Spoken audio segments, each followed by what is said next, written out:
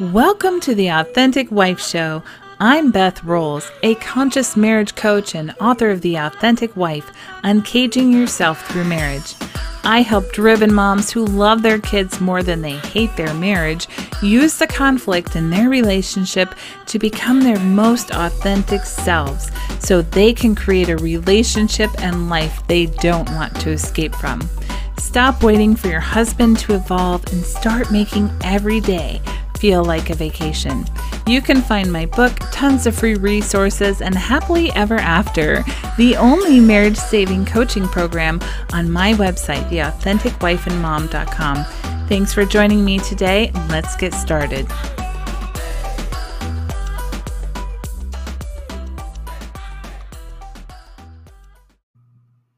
Well, hello, you beautiful human being, you. Thank you for joining me again on the Authentic Wife Show. I'm so happy that you're taking a moment of your day for you to learn about life and happiness and joy and authentic relationships. And this is a really important one. I want to know if you struggle with your partner's negativity, with your husband's negativity. Does it feel like it's draining you? I think I wrote in my book, The Authentic Wife, that it felt like I would be this balloon floating in the sky, so happy, and my husband could just come in and drag me, like rip me down from the clouds, um, just take me out of that happy place so easily. And so it always seemed like he was the common denominator there, that it was a him problem. And if I just get rid of him, then I won't have that problem anymore. I can just stay in a place of happiness. And I think a lot of my clients relate to this as well. So I wonder if it's there for you. Do you have a husband who comes in who's in fear about finances or your retirement or I don't your kids, workloads, things, sex, that's a big one for men. Usually their fears go back to some way to protect you, procreation, which if you have kids already, now is just the intimacy part, and some way to provide for you. So money, sex, and protection, safety. Um, Mostly protecting what's theirs from other people, if that makes sense. As moms, we work to reduce risk, and men want to protect what's already theirs, typically from other males. So there's a little factoid for you. So when they come in and they go to this sphere, and you live in this place of abundance. All of my clients live in a beautiful place of abundance where they have faith that the money that they need will appear, that circumstances work out in their favor, that everything is going to be okay. Life is abundant. They're going to get what they need. And their husbands are completely not in that place. They don't want to go on the nice vacation. They don't want to spend money on the kids' schooling. They think that a lot of the things that are important to us as moms are frivolous or something. So it feels like this total mismatch. And depending on which gurus you follow, they will tell you, well, yeah, because they're just like that. It's just always going to be a mismatch. And go be a lesbian, basically. Like, you need to go find somebody who's more evolved, or go be with a woman who thinks more like you, or whatever, that there's just no hope for men. That's not true. That's not true. You don't have to leave him to not be sucked out of the air. Let's talk about this in terms of energy, because that is the work that I do in my Happily Ever After marriage program. I learned a lot about it from Dr. Laura Berman in her book, Quantum Love. Great book. Go check it out if you want. In month 3 of my program, we talk specifically about energetic coherence.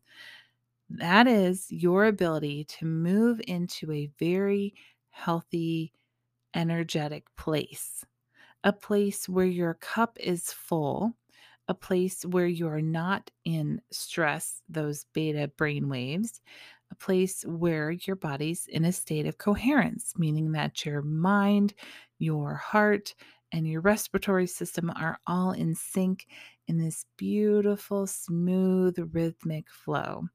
It's actually something that you can measure. If you have like an Apple Watch or something, you can get a reading called HRV or heart rate variability, and it will tell you if you're getting into coherence or not. That number will get higher as you get better and better at managing this energy that you have. Now, the problem is that most of us were raised to think that it was selfish to put ourselves first. We were told to take care of everybody else. Our needs come last. Um, do as much as you can. Don't slack off. Don't be lazy. Sleep and rest have to be earned, and like even then don't do it. That's how I was raised. Like you just go, you completely deplete yourself. um that's how you're a good woman, basically. A good mother is always exhausted, kind of. And it's giving to everybody else first, giving to our kids first, whatever they need, we're doing that first, and that just leads to anger and resentment, because everything in our space. I've been talking about this with my kids, trying to teach them what boundaries are and ask them, what would you call this after I explained it to them? And they wanted to call it their room. And I think that's a really great way to describe it. So if you consider your boundary to be your room, everything inside your room is yours. You are separate from others, um, physically and in all these different ways. As humans, I know we're all connected. We're all one. Don't freak out on me because I do believe in that too. But when we come here and we inhabit a body, we are separate from other humans because we're all on our own journey. So everything in your room is part of your boundary, what you're protecting with your boundary. So your thoughts, your emotions, your body, your energy, your money, your time, your resources. These are all things inside of your room that people need to ask permission before they use, or you need to have enough of them before you offer them to others.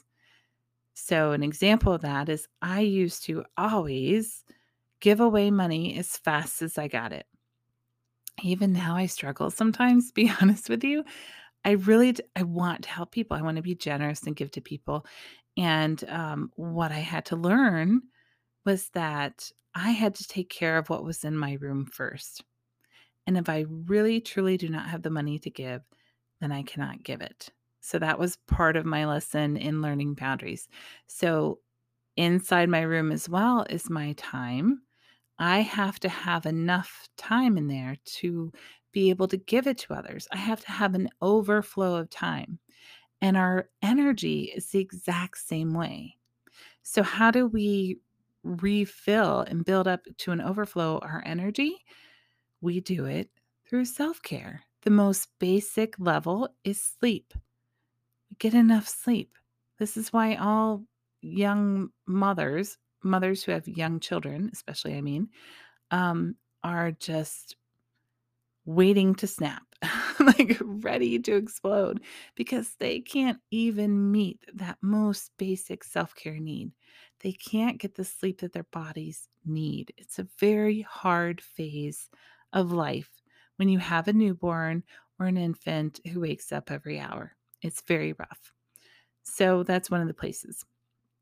Another way we do it is by replenishing, by being mindful and turning off our thoughts and using meditation. I like to do Vipassana meditation where we're just bringing our awareness to our breath and giving our brain a chance to chill. Because the truth is that every single one of those thoughts takes energy. So I'm the kind of person who's in my head. I'm an Enneagram 5. I'm thinking all the time. Each one of those thoughts takes up energy. So for me, meditation is huge. I need time to sit and think about nothing. Another way we do it is by the hobbies and things that we enjoy. So for my husband, that's golf or riding his motorcycle. For me, it's learning, it's my business, talking to my clients, talking to my friends, journaling, researching, writing. Those things are all things that fill me up in that way. So it's really important to know that this energy is yours. It's inside your room, and other people need permission to use it. And ideally, you're not giving it away until you have an overflow, until you are just abundantly full of whatever it is that you need, the time, the energy, the money, whatever it is, you have plenty of it to give. And so mothers are just struggling because not only are we not getting enough sleep and not getting in this time for self care, and we're putting all of the things that we love way on the back burner, we have kids who need our attention 24/7. We talked about this before. And we also have kids who are on or using our bodies much of the day, especially when we have infants who want to be held all the time, who are breastfeeding. It's a lot. Um, I was just telling my husband tonight, like, he always wants people to snuggle him. His love language is touch. He wants to, just hug and hold each other. And then he'll ask for the kids to do it. And they always pick me first. And of all the people in the family, I'm probably the one who likes touch the least. It's just not my thing so much because I'm not in my body so much. But I'm the one who everybody goes to for touch. So I get tapped out sometimes, and it's been a struggle throughout my marriage. But I have to do that self-care so that I've got that overflow and I'm ready again to share my body with others, but they have to ask permission. But going back to energy and why that matters is you are in control of the energy in your room. You get to hold that boundary over what it is. And one of the boundaries that we hold is actually an energetic boundary where we know clearly where we end and another person begins. We know what is theirs and what is ours. So, what I was doing wrong when my partner's negativity seemed to drain me was I was taking on his energy as my own. So, if he comes in with fear, I would match his fear. And this is a really common thing because when you're little, if you have parents or other people in your family who are unpredictable, you become hyper aware of their moods because you need to in order to get your needs met. You have to know if they're in a good mood, if they're in a bad mood, what if you need to be more quiet, take up less space, ask for less. If they're abusive, you need to know whether fight, flee, or freeze or fawn. What do you need to do to avoid being the victim of that abuse as a child? So that's really where being an empath comes from. It's being super sensitive and aware of other people's energy, so much so that we can sense it like before they even walk in the room. So that's where I was. That's how I had to be as a child. I did not have abusive parents, but I had to be super aware of what their energy was. I did have an abusive older brother, just in a typical sibling kind of a way. And I had to be aware of what his moods were and stuff. So when my husband would come in fear about anything, and usually it was just a product of our dynamic at the time. He's not a fearful person all the time, but he was very unhappy because we were both in a bad place. And so he would come in that fear, and I'm super happy. But all of a sudden, the dragging down was me taking on his energy as my own, matching his fear with a fear of my own. And so for most women, we then fill that fear with a story because now, okay, our bodies have moved into fear. Now we have to find a story to give us a reason to be in this fear. And the story for most women and the clients that I work with, and for me, is that this marriage is not going to work. He's never going to be a good dad. I'm probably gonna have to divorce him, and then it just keeps going from there. What will that mean for my kids? Where would I live? Blah, blah. You just go down the whole line. So he's in fear, then I go into fear because I'm just matching his energy. So it's not him dragging me down. It is me not knowing where I end and he begins. It's me not knowing that I am safe now as an adult, as a very capable, strong, 6'0" muscular woman. It's safe for me to not match his fear. It's safe for me to not be reactive to where he is. And it's also safe for me to allow him to feel whatever he is feeling and to not feel any need to correct it or fix it or solve it or prevent him from feeling it. Some of my clients take that fear on, fear, pain, anything, any negative emotion, and they think that because it's so uncomfortable for them, because they have avoided their own pains for so long, it's too uncomfortable for their pain to be re-triggered. And so any pain in anybody is an immediate, what do I need to do to fix this? Well, how do I get rid of this? So we come in as a fixer and we want that pain gone as fast as we can. We don't want to be re-triggered. We don't want to feel anything. We don't want other people to feel anything. So then we scramble to get the meal on the table or pick up the room or put the laundry away or get the kids to be quieter or whatever it is. We go into the scramble mode because we think we are unsafe. And what I ask my clients to do, and it's a journey, this is why I work with them for 6 months, is to start becoming really aware of where they end and the other person begins. Not only intellectually, knowing these things about self care and knowing about their room and knowing about how to hmm, take care of themselves. We build something we call the secret garden of the ways that they are going to take care of themselves each day or as much as they can and doing their habits and stuff. But energetically knowing where that boundary is. In fact, imagining. So if you can hold your arms straight out and you can move that all the way above your head, all the way around your body, at the end of your fingertips, if your hands and your arms are straight out, that is your actual energetic boundary, at least to there. And that's where your proprioceptive senses come in, which are what pick up what the energy around you is. So you can actually imagine yourself feeling an emotion, especially anger, and imagining it as a light inside of yourself and giving it a color and then see that light expanding to the edge of your boundary and lighting it up like a shell or a shield all the way around you.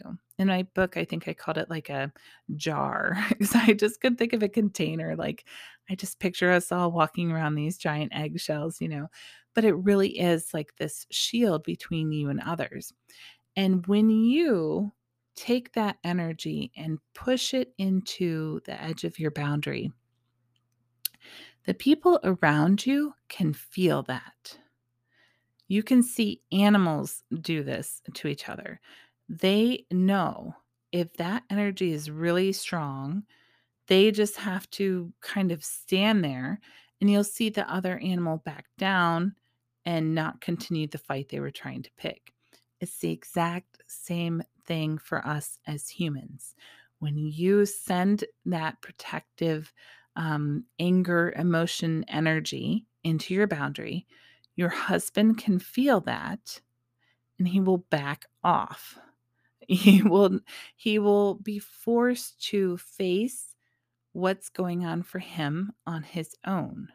He can't use you to feel better anymore. Eckhart Tolle, I think, calls it the pain body, this big negative cloud of emotion that they just drag around with them. And they want to just make everybody feel that pain and it feels better if everybody's there with them and they want to use it to get people to jump and meet all their needs. And you don't have to do that anymore. You don't have to match his fear, and you don't have to react to his fear, and you don't have to take his pain away. You don't have to allow him in your room to feel better. He doesn't have to come in and use your energy, your body, your time to feel better. What he needs most from you is for you to allow him to deal with what he's feeling, to either move the energy through him to and I'm saying he's doing this on his own to allow that energy that to move through him, to have to work on solving whatever problem is up for him. If he's uncomfortable with the sound or something, he's got to work through that. What is that about? Where does it come from? Is your boundary being violated because you're already tapped out? For example, with the sound thing, is he already super depleted? Because moms do that too. When everybody's screaming, if we haven't done our self-care and taken care of ourselves, we go to anger and then we flip out. So it's kind of the same thing. Men do it too. Obviously, they're just like us. So, has he been taking care of himself? He's got to feel those things. And what you can do for him is from this beautiful, shielded place, is you can stay in a state of love, no matter how he's being. And you, as a stable, self regulated person, can help him understand what he's going through and why he's upset. And you do that with empathy. You help him move emotion out with empathy. You're not taking it away from him. For all the women I meet who want their husband to grow, so few of them are willing to learn the skill of empathy, which is actually taking that ability to sense what he's feeling and instead of using it to react and try to make somebody comfortable, you're using it to reflect for them what is going on.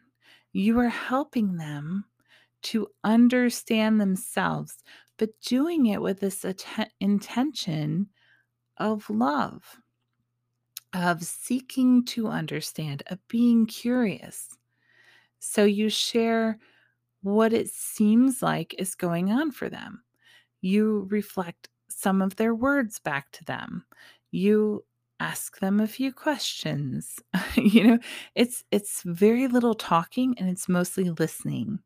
And so that's why I tell my clients in the very beginning as they learn, if you cannot regulate your emotion yet because you haven't explored your own triggers and you don't actually know what's coming up for you yet, you just know that you don't feel good, stay silent because anything other than offering empathy, it could escalate the situation. So the very first thing to focus on is just staying silent and imagining that energy from whatever emotion you feel, lighting up that boundary and being very firm, but being very clear that that is where you end and where he begins. And knowing that he has work to do and it's okay for him to be uncomfortable. That is how he will grow. If you want him to evolve, you have to be willing to let him face what he's feeling and not take it on as your own. So you don't match his fearful energy. You stay in that beautiful place of love and you respond to him with empathy. And I promise you, you do this with your children, especially if you're a conscious parent. You are working on doing this with your children. When you can do that with your husband and recognize that you are being confronted with a fearful inner child in him, then you can stay in that place of the adult self where you are regulated, stable, confident, protected, shielded, and loving and empathetic, and willing to help him walk through whatever it is that he needs to walk through. If you want to learn more about this, there is an article on my website, theauthenticwifeandmom.com. I actually did another interview with another wonderful coach, Tracy Bierman, and we talked about it some more there. It's on my YouTube channel as well, so you can go check that out. And I do have a free download that you can grab. It's called The Princess and the Peeve, and it's an emotion assessment that helps you know what you're feeling in the moment. So if emotions are kind of foreign to you and you haven't really gotten into your body and played around with them and understand what they mean for you, go download that worksheet and it'll be super helpful for showing you what's going on for you. I also have a course called Royally Guarded that goes into the emotions even more so you know exactly what they're telling you and you can become more authentic. And I do have a boundaries masterclass as well that goes a little bit more into boundaries if you are curious about that. So check that out at The Authentic Wife and Mom. Thank you for bearing with my dry voice here tonight. And I will see you next time. Thanks for joining. Bye.